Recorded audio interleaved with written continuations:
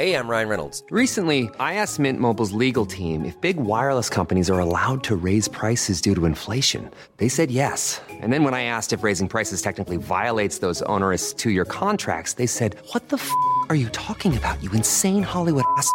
So to recap, we're cutting the price of Mint Unlimited from $30 a month to just $15 a month. Give it a try at mintmobile.com/switch. $45 up front for 3 months plus taxes and fees. Promo rate for new customers for limited time. Unlimited more than 40 gigabytes per month. Slows full terms at mintmobile.com. The number one selling product of its kind with over 20 years of research and innovation. Botox Cosmetic, out of botulinum toxin A, is a prescription medicine used to temporarily make moderate to severe frown lines, crow's feet, and forehead lines look better in adults. Effects of Botox Cosmetic may spread hours to weeks after injection, causing serious symptoms. Alert your doctor right away as difficulty swallowing, speaking, breathing, eye problems, or muscle weakness may be a sign of a life-threatening condition. Patients with these conditions before injection are at highest risk. Don't receive Botox Cosmetic if you have a skin infection. Side effects may include allergic reactions, injection site pain, headache, eyebrow and eyelid drooping, and eyelid swelling. Allergic reactions can include rash, welts, asthma symptoms, and dizziness. Tell your doctor about medical history, muscle or nerve conditions including ALS or Lou Gehrig's disease, myasthenia gravis, or Lambert-Eaton syndrome and medications, including botulinum toxins, as these may increase the risk of serious side effects. For full safety information, visit BotoxCosmetic.com or call 877-351-0300. See for yourself at BotoxCosmetic.com. Welcome back, guys. Remember, we've got our $100 giveaway for one of my listeners this week. All you have to do is go into the review section under the podcast, leave a review there with the code word footy, and leave your name at the bottom so I can announce a winner on Sunday night. I'll be picking one randomly, and there'll be a podcast dropping Sunday night that features the winner. There's only a few in there now, so at the moment it's looking like easy money for someone. Go to the reviews, leave a review with the code word footy, and leave your name at the bottom. Good luck, guys. Let's kick it off. Down the block, Andrew John. Inside for Albert. Albert will score. Albert will score. Newcastle have won the grand final. He's got the ball. Jared Hayes. Oh, superstar, superhuman. Call him what you like. The speed of a bullet. He hits it. He's got it. He's got the field goal. He's got the premiership. He has gone from, as I said, a captain to a legend. And probably rugby league immortality. That's not a try, that's a miracle. The Saturday night game saw the Melbourne Storm defeat the Parramatta Eels 36-24. Pretty disappointing for the Parramatta Eels for me. You know, they led that game. I think they led 10-0 or something after 20-odd minutes, maybe 12-0. They scored in the opening minute off a kick. You know, they got a lucky bounce. Nathan Brown scored, so they really had all the momentum going into the game. And you know, as per the weekend, you know, what we learn is that momentum in the first 10 or 15 minutes, it just means nothing, yeah? They led, you know, that 12-0. They got run down 36-24. So from the 20th minute on, it was 36-12. Now, one thing with the Melbourne Storm, I'll say, yes, Parramatta had a really good start. They were brilliant in the first 20, but the reality is the Melbourne Storm, they're coming off a week off. Yeah, sometimes it can take a few minutes for you to get back into your rhythm, get back into your structures. And for the Melbourne Storm, it definitely did. Parramatta looked great, but as soon as Melbourne clicked into gear, you saw why they're the team I've tipped to win the comp since December. They are just a well-oiled machine. They know exactly what they're doing. They just fell into their structures, fell into their shapes, and they were fantastic. One guy I want to touch on, and he didn't get a heap of fanfare the other night, but the big difference between the Melbourne Storm this year and the Melbourne Storm last year is Jerome Hughes. Last year he was a fullback playing halfback. Now he's a genuine halfback, yeah. He is a brilliant little seven. I love what he's doing. He's not your sort of orthodox halfback, but he's definitely matured into a seven, whereas last year I felt like he was pretending to be a seven. He was finding his feet, and that's not his fault. Craig Bellamy threw him in there very late, yeah, but I really think he's the big difference this year.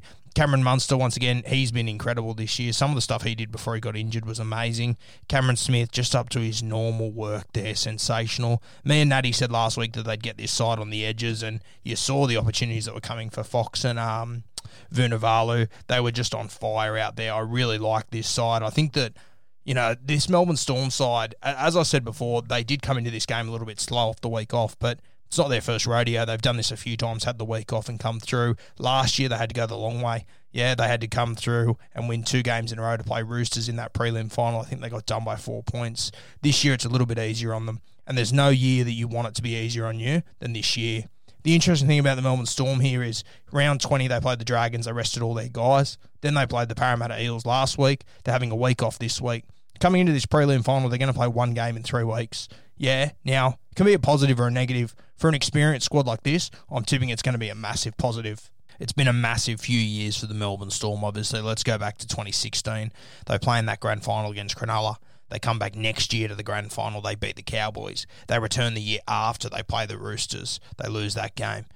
Year after, they fall one game short of the grand final. So they've essentially played, the max amount of games you possibly could over the last 3 years. You look at the amount of guys in their teams that are playing Origin, that are playing, representative games at the end of the season. It's a long year for these guys. It's been a long 3 or 4 years for their key men.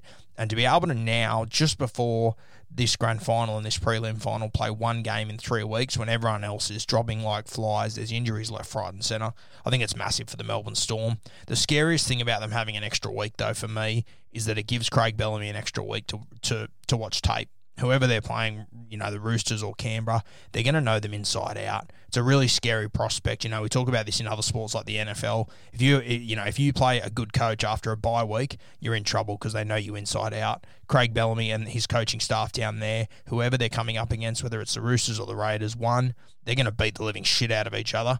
2, they're going to know what's coming their way, the Melbourne Storm. I'm really, really looking forward to seeing them over the next few weeks. I've said from the start they're going to be the premiers this year. I'm standing by it. It looks like a Melbourne Storm v Penrith Panthers grand final, which is going to be sensational, yeah. It's the new wave versus the old firm. Sensational stuff. For the Parramatta Eels in this game, as I said, with the start they had, I was a little bit disappointed. Obviously, they had a couple of injuries and there was a few decisions and things that happened in the game that probably didn't work their way, but you've got to take the result out of the hands of the referee. It's the reality of football. I've seen a lot of Parramatta Eels fans pointing fingers this week. It's not our fault, it's referees, it's this, it's that. Deal with it. Yeah, the good teams, they deal with it. They take the decision out of the referee's hands. They don't leave it up to coin tosses during the game. Just get it done. You led 12-0. Yeah, you lead 12-0. You should be able to finish the job. They didn't. Yeah, they had the Melbourne Storm on the ropes and they let them back into that game.